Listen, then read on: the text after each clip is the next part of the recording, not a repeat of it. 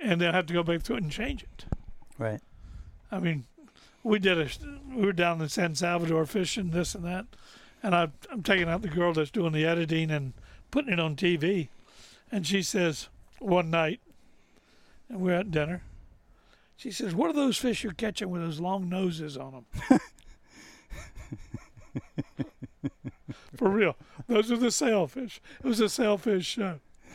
She edited it to the point a few times to where we fighting a fish on a pinforo. He went to the wire line, and then he's on the electric reel. And that was called editing. Right. Well, we don't edit. As a matter of fact, I already started the recording, so that little bit just was on there. I want to welcome everybody to the Real Guy Podcast today. This is by far the biggest day ever for me in the podcast because I'm down here visiting somebody very special to my heart. Tom Green. Anybody that's been around sport fishing in the last 6 or 7 decades, for crying out loud, knows Tom Green, has got advice from Tom Green, and people talk about influencers in the industry. This is the original influence in the industry. It's Custom Rod and Reels down here in Pompano, and Tom, thanks for giving me some time today. I greatly appreciate the opportunity. Yeah. To be able to tell some more lies, more stories, and fill in a few blanks. Lies and stories, that's huge in the fishing world. But before we get too far, because a lot of people hear the beginning of the podcast, and these podcasts kind of get long, don't hear the end of the podcast. So I wanted to tell them about your book. The book is called A Net of Full Tales. Net full of tales. Net full of tales. I'm sorry. And what happened? Let me tell you how it started, okay? Yeah, I want to hear. All my life, fishermen in general, is I tell stories about A, B, C, D, E. We were up in Flagler. We were doing this and that. And people kept saying, "Did you ever write that down?" I said, "Well, not really." My little sister is a professor at Lynn University and very smart and that type of deal. She says, "Why don't you write it down and we'll edit it and put it in a book?" I said, "That sounds good, but I don't have enough time." She says, "If you write it, we'll get it published." Right.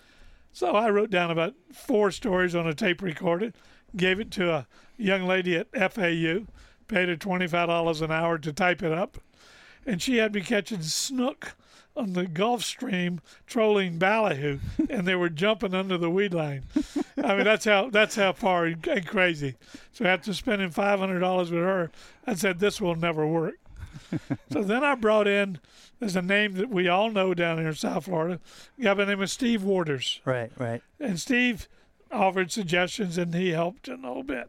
And what, Steve helped sculpt the whole thing for you? No, he didn't do it that way because he was too busy. Right. Then I went out, and I found Steve Kantner. Right. And everybody knows Steve Kantner.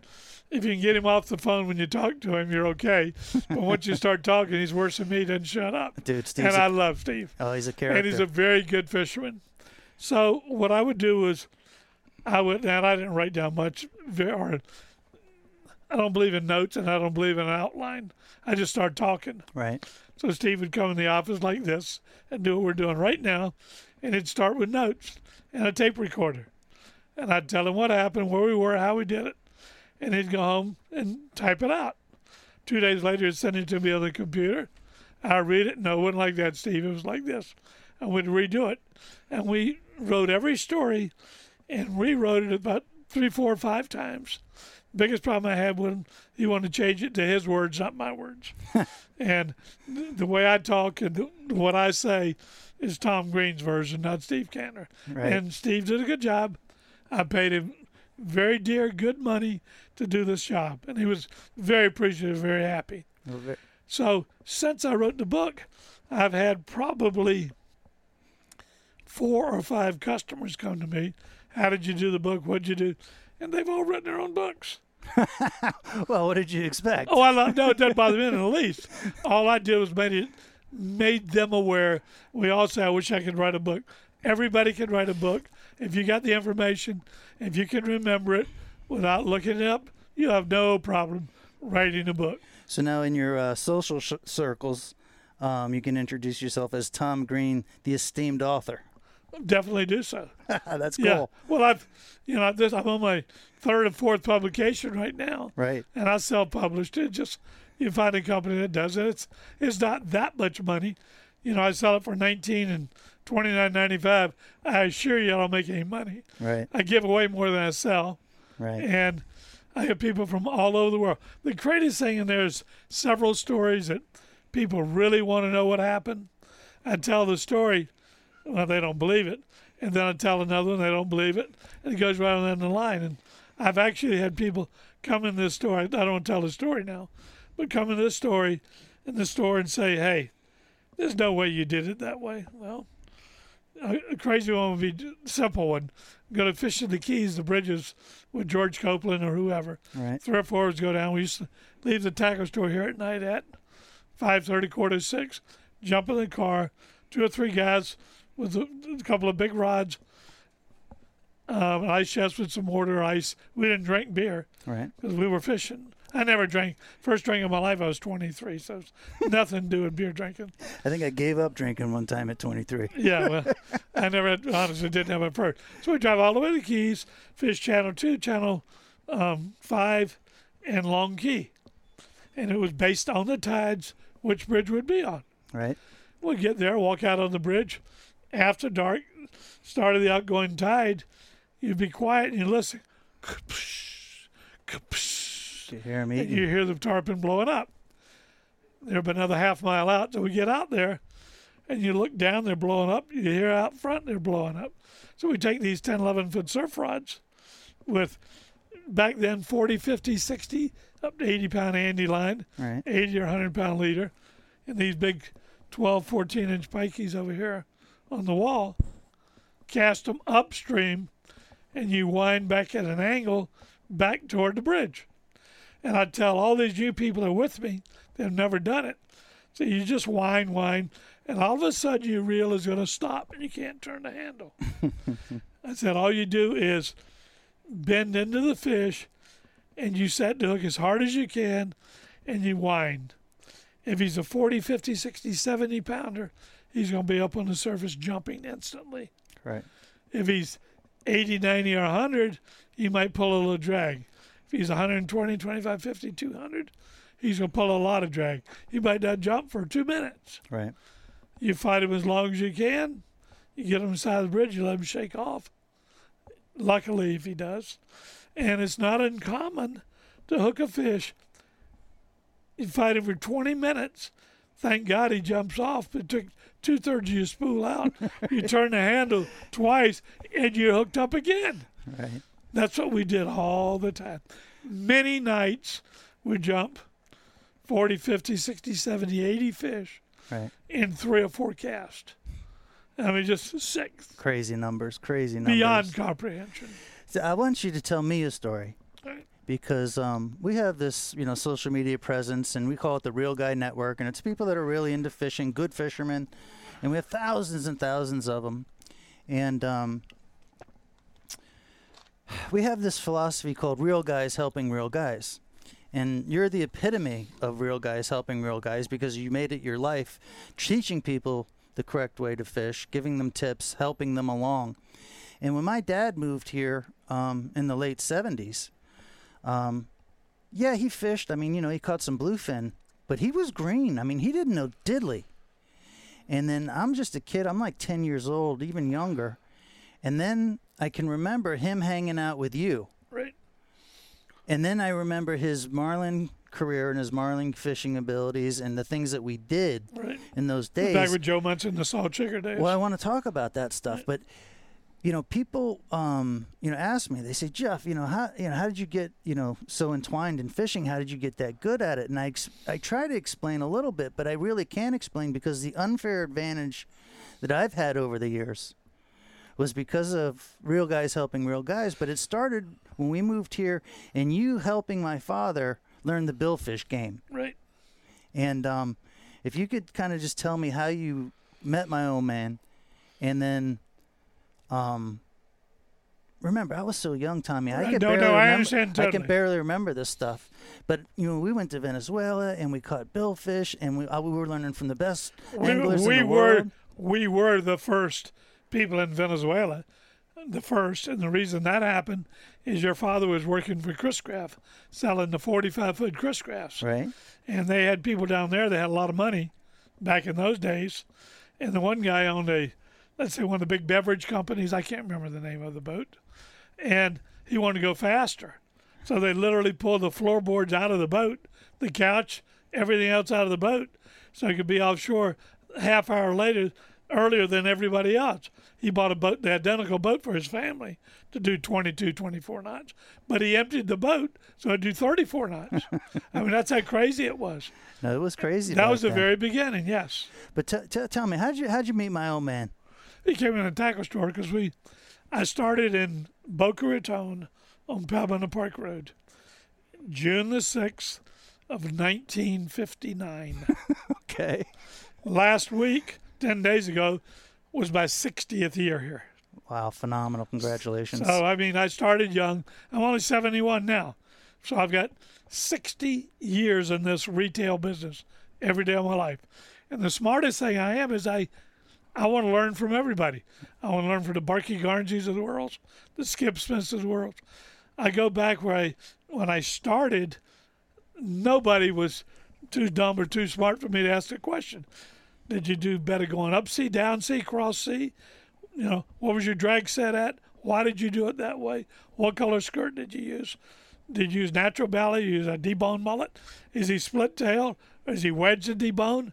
Tell me your opinions. What do you think about dredges? You know, I think it was Pam Basco called me one day and said, we got a problem for one of the big magazines, Marlin Magazines, I guess it was. We want to know the 50 biggest tips in sport fishing in the world. What's changed? And I said, sweetie, that's a lot of changes. Yeah, but what do you think is the biggest?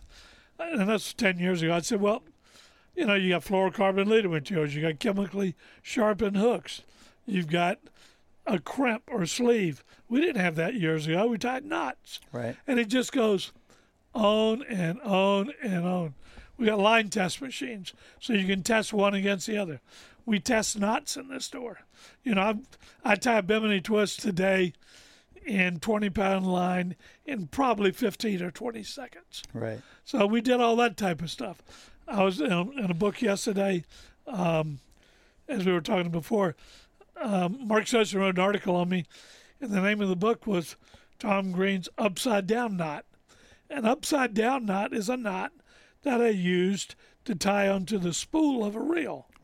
So you can pull it tight, it doesn't unwind, it doesn't come loose. A prime example of what that knot did was I got a boy by the name of, I call him 1289, Carl Alvik, who came in from California to Hawaii, big-time fisherman, took a job on a big sport fish boat, and they had, 4 130s. They went to Bermuda 2 years ago, and the boss wants to catch a 1,000-pound blue like everybody else. They get over there. The first morning, they put the lines out, and they catch right about 300 right away. The boss says it's not a big deal. They catch another one, put a lure out again. He grabs one other lure, because when he was in the store, he said, give me one lure that you recommend. So I had rigged a big-headed lure, flat-headed, whatever. Right. With 12-0 hook, 400-pound leader. Fish came from underneath, piled on it, and this fish started dumping the Tiagra 130. They got a 18-year-old kid in the chair. He's hooked up. He's locked up. Safety line on the reel. This fish going straight away, greyhounded. He's coming backing through his own spread, full speed. He's got a couple of mates on board. One of the mates he happened to have, I believe it was Alan Card from Bermuda, who's a world-class mate. And they said, come on back, come on back. Well, he's on a big Bertram, 65 Bertram. The cockpit is now full of water to the point where the coolers are floating overboard. Right. And they're still coming. And he says, come on, come on. And just about that time, he looks up to the captain, says, we're out of line. He's still coming. So he's got, 1,200 yards of line out. It's 3,600 feet. It's a half a mile. The line stretched out. The rod stretched out. The rod's bent double. and he's going straight toward the fish. Thank God the fish is up. The belly and the line, he was able to keep up with the speed of the fish for 5 more minutes with a reel that has no line on it. It's still greyhounding, still jumping, and they got on top of that fish. The knot did not untie because the knot I tied is that good. You need to look it up and see what it is. It's 100% knot, and it held. All right. They got over top of the fish after an hour, and they spent the next 4.5 or 5 hours, inch at a time, and they wound him up. But here's the punchline on that. Wait a minute. Okay. Before the end of that got to the end, they had a problem with the fighting chair. Well, what do you mean? Well, they had so much pressure on the rod, so much torque. He started screaming that the chair is breaking. The gimbal is in the gimbal. The bolts that hold the gimbal in place started breaking out of the wood. They broke the fighting chair to the point where they had to take the chair off, unhook it from him, get it over to the covering board, safety line on it, unhook the kid from it, and he's still backing down at 20 knots. But it literally tore the gimbal out of the fighting chair. You take a 130-pound rod with 70, 80 pounds of drag on it, you hang from the tip for 20 minutes, and it's bouncing and yanking. You tore the chair up. Right. Yeah, that's totally nuts. Totally nuts. Yep. But you got hundreds and hundreds of fish stories like that. So my dad was working at Rody Chris Craft. He knew these Venezuelan dudes because he was selling these sport fishes to Right, them. and then they'd come in to see me. And then they'd come in here and try to figure out what to get to go get these fish. And I was building him rods for these ones. A lot of what Chris Craft did in the very beginning, your dad would say to me, hey, I got a real good client. You got to treat him good. Fine, we'll sell you rod and reels. Okay. He said, I got a guy that I want to give him rod and reels. Fine. So we're building light tackle, 20-pound rods. At the same time, I was building all the rods for Kona, Hawaii for Kelly and Josh and Everett. Right. For light tackle. Do you know? Just like these guys. Do you know I still use, to this day, if you look at my YouTube videos and my live videos with my clients, those white and green rods, spinning rods. Right. That we took to Venezuela then. We built those for Joe Munson. He had the first ever striker that was not red, white, and blue.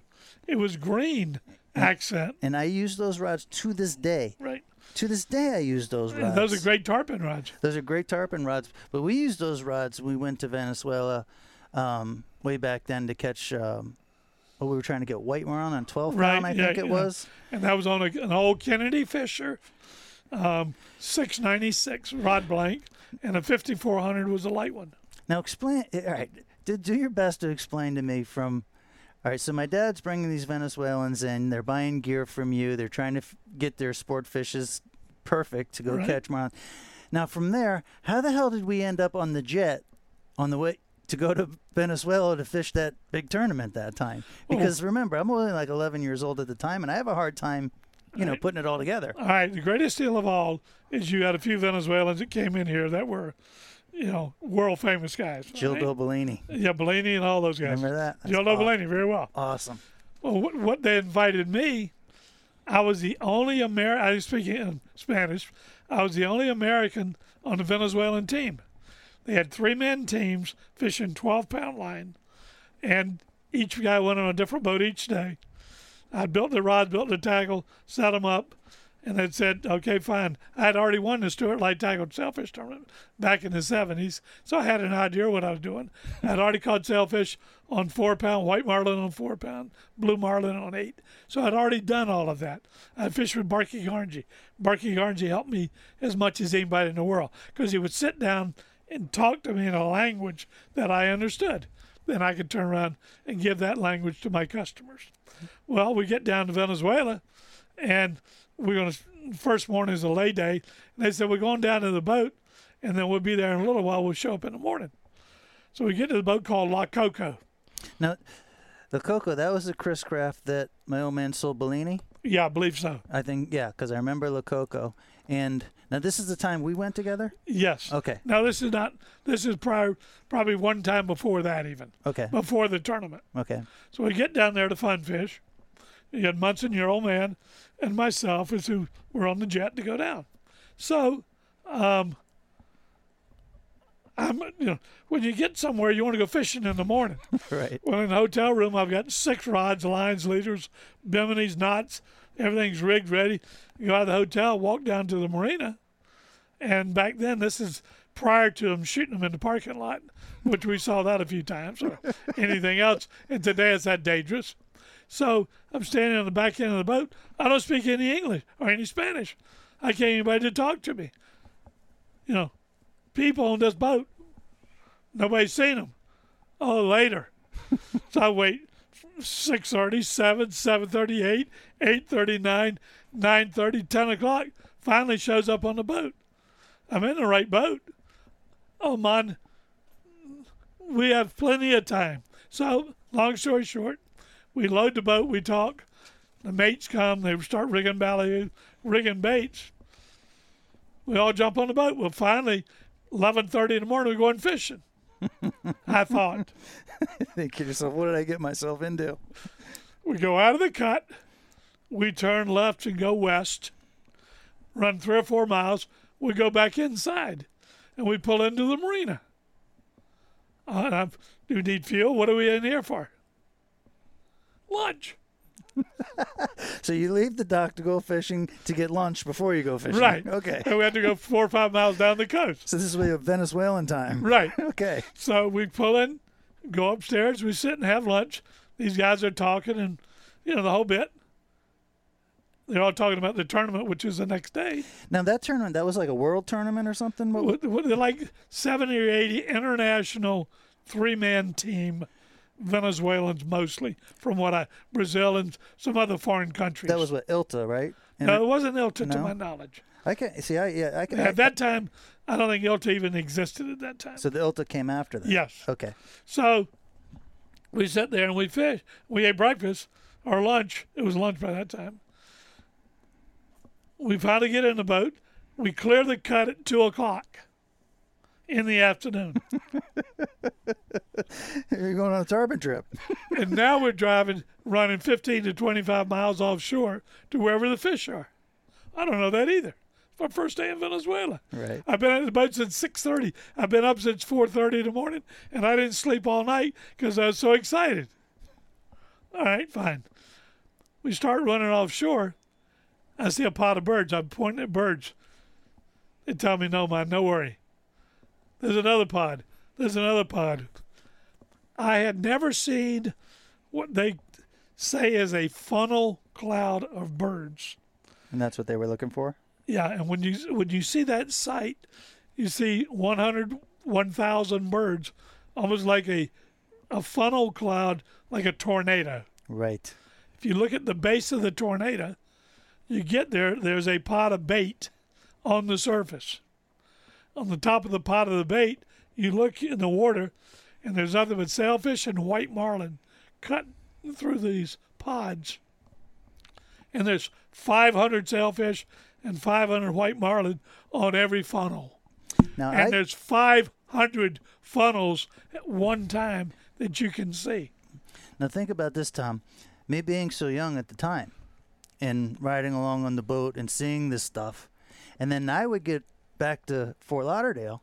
And tell people, and nobody believes right, me. I would. You're all full of shit. I'm looking, I'm trying to tell the other kids about what we did and what the heck was going on, and they're looking at me like, all right. I come back telling the customers, yeah, you're full of hot air. Where you been? You smoking what?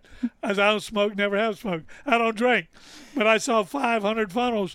There's no way. Dude, the one thing I do remember is we were the only Americans there. I was on the team. I was the only American in the entire Venezuelan tournament. I believe it was 210 anglers. Was it that big? Yeah, and like 70 teams. I've got a trophy plaque. We won second or third place that year. Like the first day, and we're fishing 12-pound line. Right. On top of that. Right. And so you don't winch them to the boat. They were allowed to back down and run on. That was the first time I've ever seen captains work that way. Yeah. Where the captains and the anglers were, I mean, what was it? If you had to fish on for more than like 3 minutes, the guy would reach over and cut the line or something like that? They gave you 8 or 10 minutes. 8 or 10 minutes? The ones they didn't like is ones that went down. Right. See, another thing about white marlin that we all learned the hard way, if you fight a white marlin hard and you keep him up, you can get to him pretty fast. Right. If you let him go down on him, you might fight him for an hour. You're not going to play with that game. They don't play that game. All right. So what was happening is any times the whites would sound, they would just cut the line and be on to the break him off. Right. I remember that, and it was hard for me. It was hard for me to watch them do that, and I'm thinking to myself, dude, they just cut the line on that beautiful marlin. Yeah. But, like I said, I was so young and trying to put it all together, and it's kind of cool talking like this now because it's helping, big time. Well, you know why I said the greatest fishermen in the world back then were the Venezuelans? For sure. You know why? No. They had 70, 80 bites a day. They had more fish bites and could see more fish than anybody else. You go to the Bahamas, the blue marlin fish, what do you see, 4 to 6 blues a season? You don't learn to drop back to them. No, if you get 70 bites a day times 30, that's 2,100 bites that one season. You learn to get better. Yeah. The other thing this taught me through the years, which is a very important statement, and I fish with some of the best in the world. We fish the Masters. I've fished about 6 times. I tell people to learn to break the line. What are you, nuts? You got to learn to pull as hard as you can without breaking the line, but learn how hard you can pull until it breaks. Right. So I got down to the Masters the first year, and we fish a 20-pound tournament, Andy, that breaks at 18, 19 pound. You fish a dead boat, so you can't back up on him. All the captain's allowed to do is to keep the stern to the fish. And they said to me, what drag you got on? I said, what do you got? He said, well, 4, 5, 6. I said, I'm going to fish 8 to 12. What are you doing that for? I'm going to pull on the fish. If I pull on him and can't move him, I'll back it off.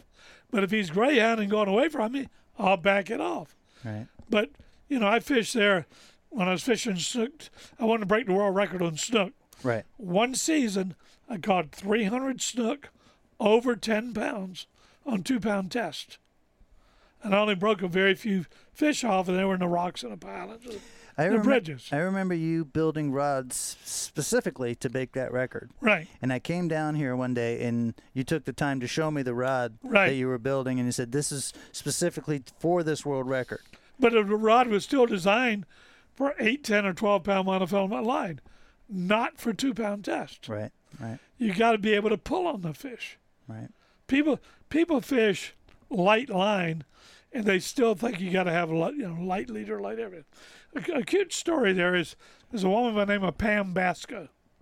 Pam Basco is a very wealthy husband in Texas, big 2-story house, and she was fishing with Kelly and Jocelyn Everett in Kona, Hawaii. Okay. She set a lot of world records along with Kelly and Jocelyn. She wanted to catch a white marlin on 2-pound test. All right, that hadn't been done much. So, built her the rod, I told her what I was doing, showed her what I was doing, explained the reel, the whole bit.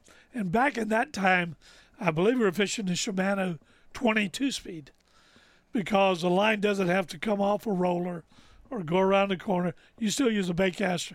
The reels today that the Italica 12 or 16 would be the greatest reel in the world for light tackle fishing.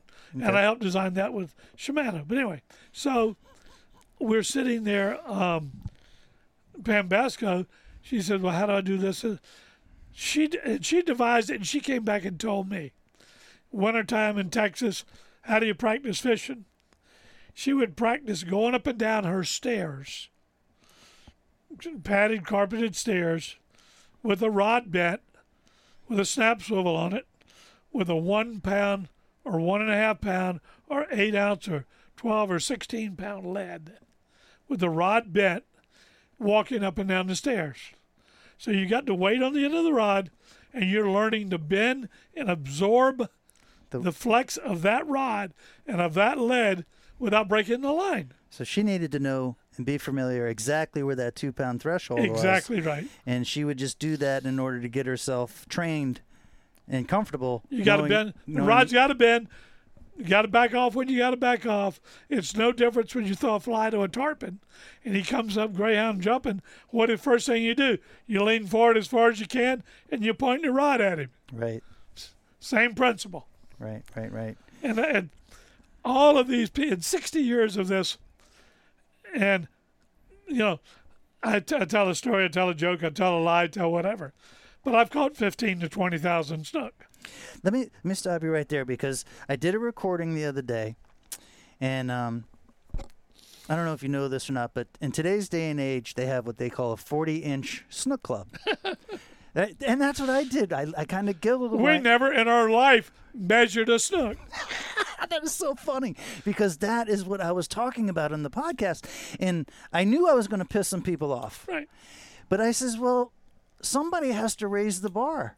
And I thought about coming to do a recording with you for a while now. And then after doing that podcast about the 40-inch snook club, I was like, the guy that taught me about big snooks was Tommy Green. And we didn't even talk about a snook Never in my life. Unless it was 30 pounds. Right. That was like when you started talking about them. We had a 10-pound, 20-pound, 30-pound. One prime example of that, we can spend 5 minutes on this because it's fun. Years ago, one season, we used to have a 30-pound snook tournament in this store. TNR, George, and I both. Everybody put up $50. At the end of the year, a 31, 32, 33, once in a while 34, 5-pound snook would win. 50 guys, and everybody's catching 30-pounders every day. I get up, come to the store at 4 or 5 o'clock in the morning to weigh them on a certified scale, and I'd weigh 26, 27, 25, 29, 28.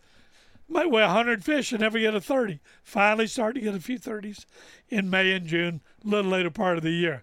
And that was a joke, but everybody was catching 30-pounders every day. I was on a 25-cent bridge with George Copeland one night, fishing up by the drawbridge, and I hadn't had a 30-pounder that year. I had 28 and a half-pound fish in one season. I'd caught 187 fish up to that night, over 10 pounds, but not a 30-pounder. And I had over 40 over 25. So we're standing on the bridge, flipped the mullet out. It goes deep. I sat the hook, and that fish tore my butt up. Knees busted, ankles, your hands. And it was a nice fish. Got him laid out on the surface. George got the bridge gaff. And back then we didn't have nets. And we gaffed him. We got him up on the bridge. And it was a big fish. So it was 35 and a half pounds. Right. Nice fish. Well, that was fun. I reached over and had another mullet because I'd only been on there a few seconds. It was in the net. I flipped him right back out the same place. It goes deep. I get thumped, laid over the bridge. I hooked a big fish. I hooked him, pulled him for just a few seconds, and he didn't act right. All of a sudden, he comes to the surface. He's not fighting. He's not going right, not going left, not going up and down. I had brain hooked that fish. Brain hooked it? Yes, with the roof of the mouth, with a 91, 74, 75 silver or brown big old mustad hook, offset, and the hook went in his mouth, the top of the roof of his mouth, all right, and laid him out, gaffed him, put him on the bridge. When he landed on the bridge, the hook popped out of its mouth, and that fish went nuts. So he was stunned. Like he was in shock or whatever. So, of course, we went in there to look and see where he was hooked and found out at the very top of the roof of his mouth. And I brain hooked. It was what some biologists and fish people told me. But that fish was 33 and a half, and the other was 35 and a half. And, yeah, they're both over 40 inch. But the crazy point was 2 baits in a row, I catch 2 big fish. Right. The kid did Jupiter Inlet 10, 12, 15 years ago. They caught the big daddy of them all, was standing on the North Chatty. Right. He's fishing with a rubber swim bait. Right. A little 5-6 inch stuff with a, I think he had a Penn 710 or 712, a red bone rod, and 12-pound line. And he looked in the water and could not believe his eyes because there were 30 or 40 snook laying on the North Chatty, straight up and down, looking at him. He's looking at them, every fish was over 40 inches to 50 or 60. Right. So he sat there and swam that jig literally to the point where he put it in one of his mouth as he opened his mouth, and he's trying to give him to bite it, set the hook. Fish went out around the jetty, went back into the inlet, and they screwed around there for about an hour. Finally, the guy in one of the flats boats there is a guide, saw what was going on. This kid has been fighting this fish all afternoon or all morning. Right. But the line is hung up on a rock in the middle of the inlet where the fish got it around. The kid don't want to break the line. So normally I could tell you the kid's name, but I don't remember his name. He came in and picked up the kid off the jetty, barefoot, jumped on the bow of his boat. The guy's got a charter, and they screw around for 5-10 minutes, got the line off of the rock, got the fish laid out on the surface, and everyone did the same thing. Oh my God, fish is well over 50 inches. Really? Finally he had a 30-pound boga grip, finally got the boga grip in its mouth, got the fish on board the boat. And they're all in a state of shock. They all wanted to kill it, but they all knew they couldn't because everybody in the world saw the fish. Right. So they nursed him for 30 or 40 minutes to get him back swimming strong enough to where they could release him. They released the fish. He's got him standing. The greatest thing is the head guy over in Tampa that runs the research center. You know his name? No. I've heard people refer Paul to him Johnson. before. Is it I'm not Paul positive. Johnson? Whatever. He's a head guy. He's a snook dude. Yeah, he's a head guy with the marine industry. Right. Well, the best thing we had was the kid is standing next to a red bone rod. And you can see every guide and every measurement on that rod. So he's holding the fish up. So we've got the exact length of this fish, Right. which was like 58 inches, and you're able to come up with an exact girth and width. And I think it's Paul Johnson, he called me and says, "How big is that fish?" I said, "Without a doubt, he's 55 plus." You really believe that? That's how I stake my reputation on it. That fish is 55 if he's an ounce. He's fat to the tail. You have pictures of his tail. His tail's 12 inches or 18 inches around. The girth is X. Yeah, and I'm sure I've got those pictures on my computer somewhere. Yes. Well, I'm glad you told the stories because, I knew I was going to piss some people off when I was like, kind of giggling at a 40-inch snook, but because, it's people are pretty proud of their 40-inch snooks, and I get that. But I was brought up because of you and the guys that you hung out with, not even thinking that a snook was big unless it broke 30 pounds. And I always preached that. And then when the people would measure the snooks, especially the guys on the West Coast, Right. Through social media, I would kind of make fun of them, like, you measuring the thing? I measure, reds or trouts or whatever, but never thought about measuring a snook. I got a great story about measuring a snook. I show up on Camino Real Bridge 10, 12 years ago. First of the mullet run, the silvers. Mike, that works for me, who's a great snook fisherman, does it all the time. He said they've caught them there last few nights. What time? Oh, the tide's early. So the start of the outgoing tide, 9, 10, 11, they're going to be there, they're going to bite. Mullet coming from the south, shooting through the bridge. I said, all right, fine, I'll show up tonight, which I hadn't done. I walked right up front, grabbed a brand new 7-foot cast net. Didn't even have a cast net. Grabbed one of my graphite 10.5, 11-foot snook rods. My 4.0 reel with probably a 100-pound braid on it, and a 5-6 foot leader and a hook. And I pull up, I'm driving El Camino, a Ford Expedition, and I look and I can't believe my eyes. There are 40 people on this bridge. I'm in a state of shock. This is not my cup of tea. Right. I walk up on the bridge, I have my cast net, my rod, and I go to the north side of the bridge because there were less people there. I threw the cast net, got 3 or 4 baits, and everybody attacked. I said, guys, those are my bait. Let me pick one first, then you can have the rest. Helping the other guys Yeah. out. Very nice of you. So I pick up a bait. Now, I invented, and I can prove it years ago, the throat hook, or we call gut hooking, of a mullet on the bottoms, underneath the gills, by the 2 little pec fins. Okay. All right, and that was designed for one reason. I throw the bait out, make him turn over, keep tension on it, make him go down, swim him back to the bridge. As he gets toward the shadow line, I release the tension. That mullet's coming up off of the bottom, and the snook nails him. Right. And that's all the principle is. But that principle started on Lake Worth Pier with a greenie. You know, people to this day are hooking their baits like that. Right. Do you think they even know why they're hooking their baits like that? To make it go down. Well, you know. But Of do you course. think they know? Hell no. I think they just saw it. I just saw laugh. somebody else do it. Right, I just laugh. And they don't bleed bad there, especially a greenie and a pilchard. Right. The top of the nose, they do. So anyway, I make the bait go down. The guy standing next to me is a big 6'5" guy who's got fancy rods and the whole bit. He's got a big old red troll right. They used to sell them 1, 2, 3, 4 ounce. He's got a 3 or 4 ounce troll right on a gut hook mullet. Right. And he looks at me. He says, "You'll never catch a fish that way." And I look around behind me to see who he's talking to. Like, who, me? So he's telling me. This is a cute story. So anyway, I said, "Oh, all right." Now I take a mullet. You've seen me cast and do my round the world cast. Well, yeah, I've seen it. And All right. About 100,000 other people have seen it. So I can take that cast and throw my mullet 3 times as far with dead accuracy every time. Throw the bait out twice as far as he did. Tension on the spool, bringing him back to the bridge. But the third cast, thump.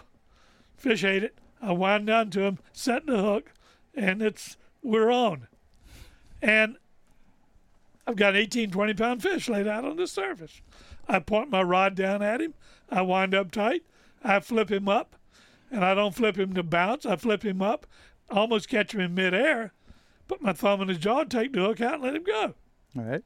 Not one word was said by me. Not one. He's too big to keep. So I go to the other side of the bridge where my cast net's laying by the draw. Throw the net, get 8 or 10 mullet. I look on the north side of the bridge. There's 25 guys there. There were 2 of us. I go to the south side of the bridge, stay to the right side, which was my favorite side anyway, like 10 foot off the pilots. Flip the bait out, 2 or 3 casts, thump, I get 8 again. Same procedure. I do it one more time. By now, I can't even fish either side of the bridge.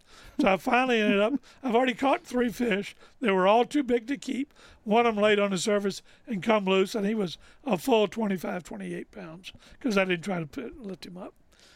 And I go by the bridge center side, closer to that, I flip a bait out. Now, I have not been on this bridge for 1 hour. Maybe from the time I stepped on the bridge, I've caught and released 3 fish, caught my own bait, didn't get them out of a live well. I might have been there 25 to 30 minutes.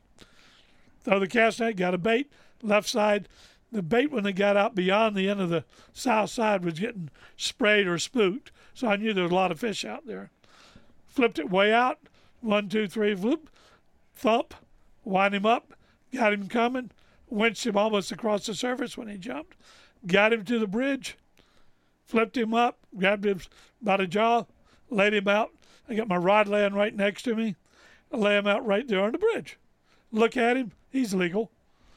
Pick him up, took the hook out, start walking off the bridge. There's 15 guys following me. Nobody on the bridge has caught a fish. Nobody on the bridge. A few people yanked and snagged. They had bites, but they didn't catch them. All right. I get down to my cast net, roll up my cast net, walk to the end of the bridge where my truck is parked, pull the tailgate down. I open up the tailgate, put my rod in butt first. I take my snook, lay him in on the black plastic bag I'd already put there because I knew I was going to catch one.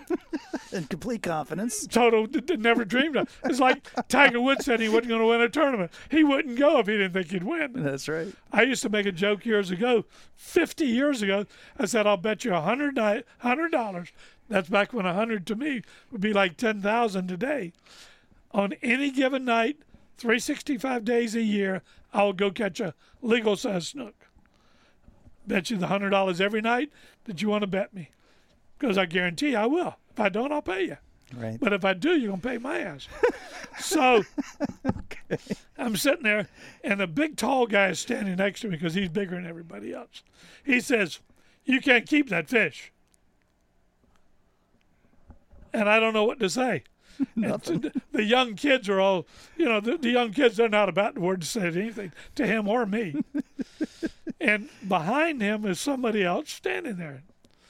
He says, "You know who you're talking to?" "No." He says, "That's Tom Green." "Well, you mean the real Tom Green?" He knew the name. He didn't know the face. "No idea." Okay. He says, "The real Tom Green?" He says, "Yeah, that's Tom Green. And if he says it's legal, it's legal." Well, he didn't have a ruler. I've been watching him all night. He caught 4 fish all around me, and I still don't know what he was doing.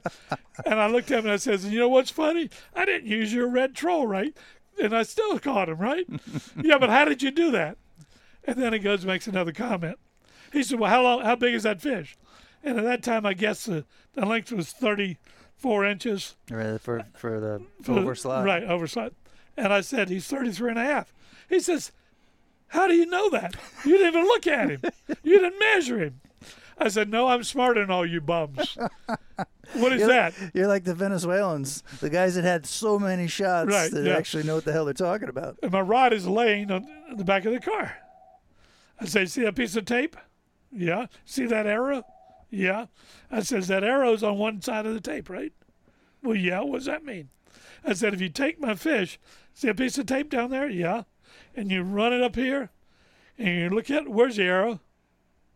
It's about that far short. That's a ½ inch shorter than the nose of the fish. It means he's 33 and a half. "Oh, that's a good idea. Who taught you that?" "I think a boy's named Tom Green." So that's the first time I technically needed a measurement. Right. Well, I remember when I first started catching the snooks, the big snooks like that, down around the Los Olas Bridges where I lived. If he was big, you put a gaff in it and you take him home, and Mom was happy, and we'd have a big dinner, and that was just kind of the way you did it. And if you caught a small one, you might let that one go, Right. but you'd kill those big son of a bitches. Now I was feeding 7 kids, a mother and a father. My father was blind. We had a big refrigerator freezer in the house, and Dad would stack them. He'd roll them in saran wrap, roll them in aluminum foil, and lay them on a shelf. The small ones on the bottom shelf, the big, medium, large, 4 shelves of fish, just by the size and the weight as to which shelf they went on. So if we got a party for 4 people, 6 people, 7 people, 8 people, that's the one he took off of that shelf. Let me ask you a question. Me growing up in the early 80s, I had you to look up to as a snook guru. Right. We had Copeland to look up. I didn't know Copeland as well as I knew you. I knew him a little bit because of you. But see, I was doing it a full 10 years before George even started. Is that right? He didn't even know. But my question was there a guy for you that was your Tom Green? No. There was nobody And there see, that for was you. a problem. What I had was I was on Pembina Park Bridge. Okay. And I got up on Pembina Park Bridge on the outgoing tide.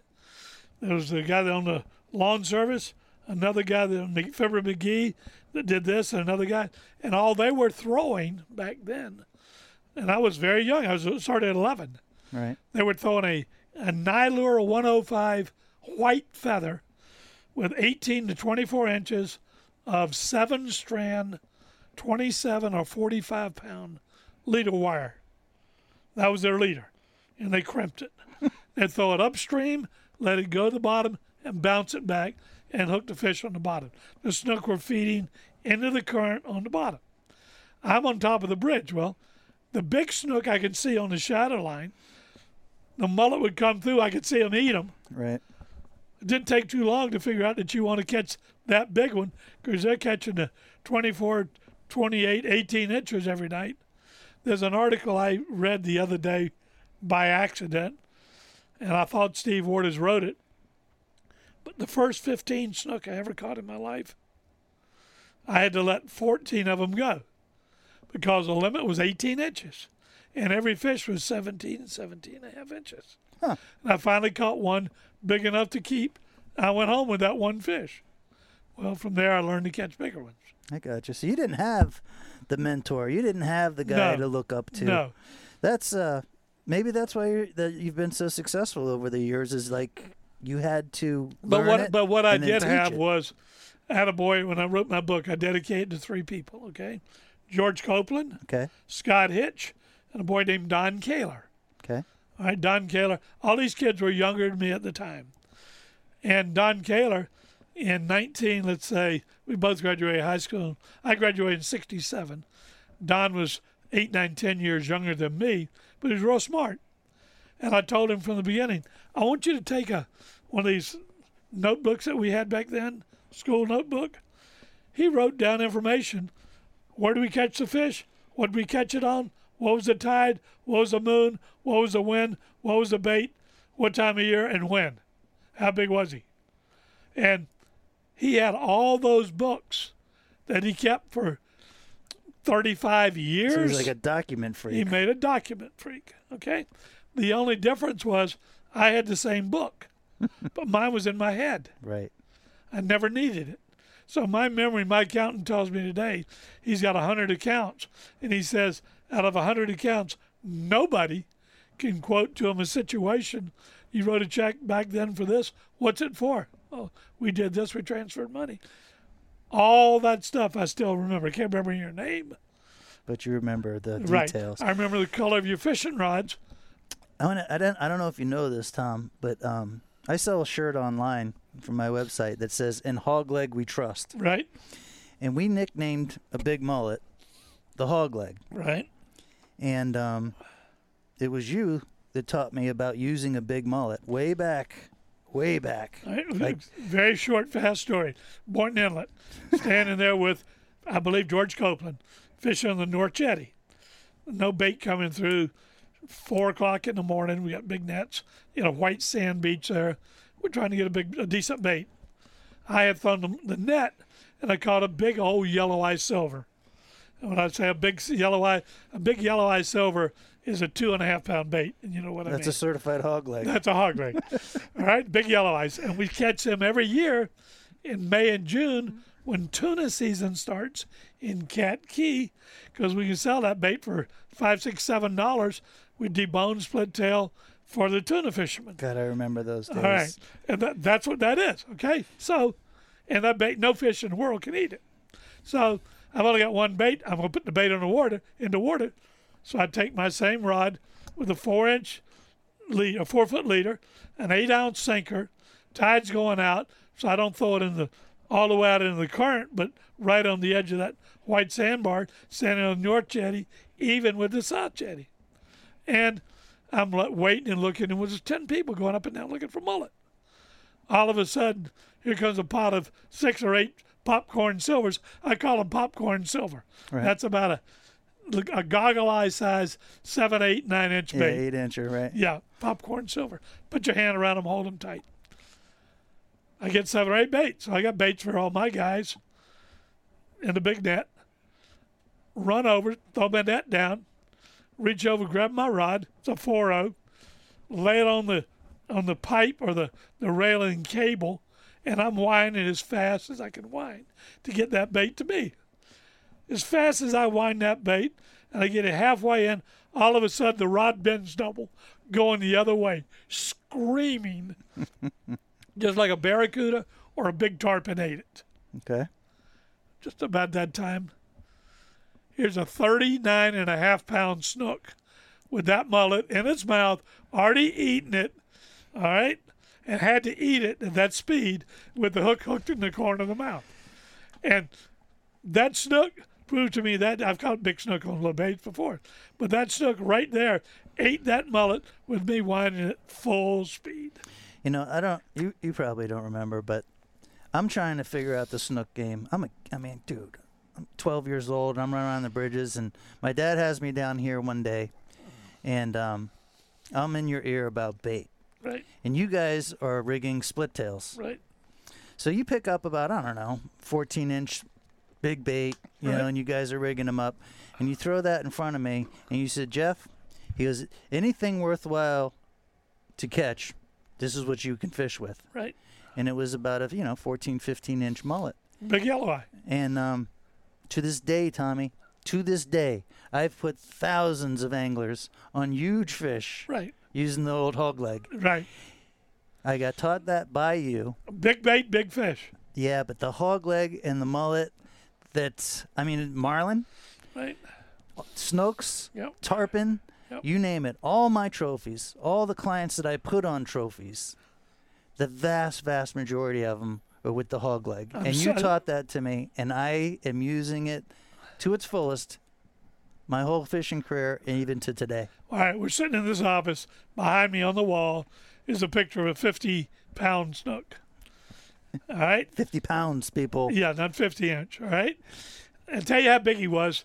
Years 1965 to 75, they made a very, very large white ice chest. You know, long before low boys, long before it was a commercial ice chest. Okay. That fish was so big, when he laid in the bottom of that ice chest, his head came out one end and his tail came up the other end.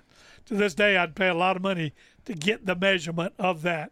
That's how big that snook was. And I got pictures of him in my office and around the store.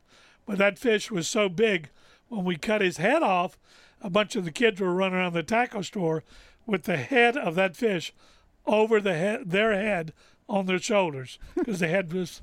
You So can look gigantic. at it. That's how big the head is. That's cool. And you can do a picture and send that out to them. But I was on Flagler Bridge. Throat hook mullet, same deal. No bait around, a few blacks, and I caught one of the biggest yellow-eye blacks. Actually, I think it was a black, I still say, that weighed about 3.5 pounds. It was all you could do to sling it. You couldn't throw it. And that snook ate that black mullet on the north side of Flagler Bridge in the corner. And he fought like I thought it was a Jewfish the whole fight till he broke the surface. Yeah. But- Monsters. And that's what it was. Yeah. Monsters. Big baits eat big fish. I'm so glad that I came down here to do this because I was starting to feel bad about making fun of the 40-inch snook club. Well, here's the deal, and I'll blame you on it. So if you don't hear me and want to hear me again, all he's got to do is show up. We can do one of these a month, just like this, because I've got over 150 stories just like this. You know, maybe we will do one of these. You know, one of the things about the way we do our podcast recording is maybe 1 out of 5 I come down and have a guest like yourself, and then I have like my crew. You know, you have your crew Right? here. Okay. You got your rod guy, you got your bait guy, you got the young guy that just started. I have a crew like that. Right. And they're all characters in the podcast. They've been characters in the YouTube that we've done over the years. But, man, I'd love to come down every once in a while and get some stories from you and talk about, you know, the basic roots and, you know. It's not an accident. You know, I tell the story all the time. 10% of the fishermen catch 90% of the fish. It's really 5% catch 95%. Well, you know, people over the years, they want to know, you know, how I've gotten where I am in my fishing career. And I've always told them that I've had an unfair advantage. And after this recording, if they don't get it, I mean, the guys that I was able to, I mean, before I could even shave, I'm hanging out with my dad, who introduced me to guys like yourself. And it was just part of life. It wasn't like, you know. That was life. Well, and then me, I mean, you know, that's from when I can first remember. That's what I remember, Tommy. Yeah. And here I am, 51 years old, and still in the fishing game.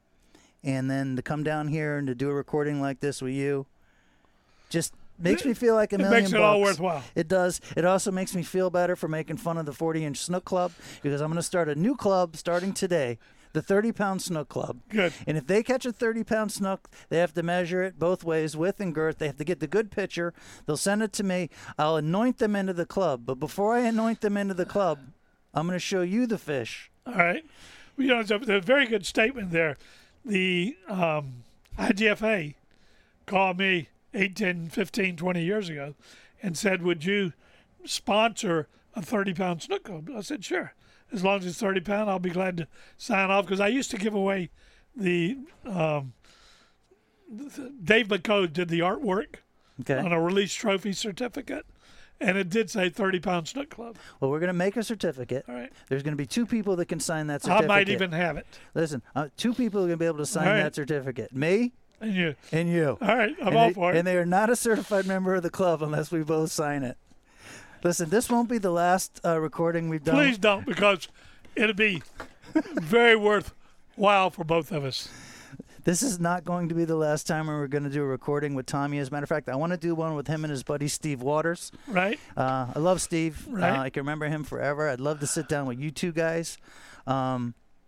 And All right, the public, the public, have always got questions, all right? And I write articles for all the magazines and have done it forever. And one thing I started doing years ago is if you got a question, send it in. Send it to Lunker Dog, send it whatever. Send it to Jeff at lunkerdog.com. We want to know how many people are listening, how many people want to learn something, how many people are willing to listen. And if you don't want to listen, don't bother asking.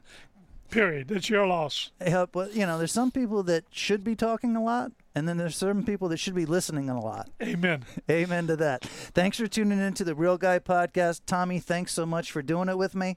I appreciate it very much and proud to be here. Always a pleasure. And, guys, when I tell you about real guys helping real guys, Tom Green, by far, head over heels, and he should be in the IGFA World of Fame because of it. I'll be there one day, they say. It's helped more more anglers than anybody I know. I got another offer for you. Go ahead. I'll give you 10 signed books today. You get 10 people that listen to your podcast, that call you or however you want to set it up. All right. Give them a free book. All right, make sure you guys understand.